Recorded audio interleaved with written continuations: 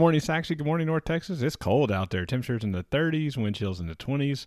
Our rain is moving on to the southeast, so we'll be done with that. Temperatures today will be in the 40s to lower 50s. It's going to feel chilly, so bundle up all day today. And then tonight, we're going to see temperatures in the 30s, probably our first freeze of the year for most of us. That's why we have a freeze warning in effect. And we'll also see freezing temperatures on Wednesday morning as well, so it's going to be cold the next couple of mornings.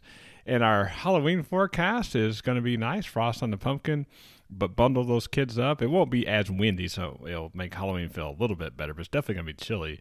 And then as we go into the rest of the week, it's going to start to warm up. Temperatures going to back in the 60s and maybe 70s by the weekend, so it's going to be rather nice for the early part of November.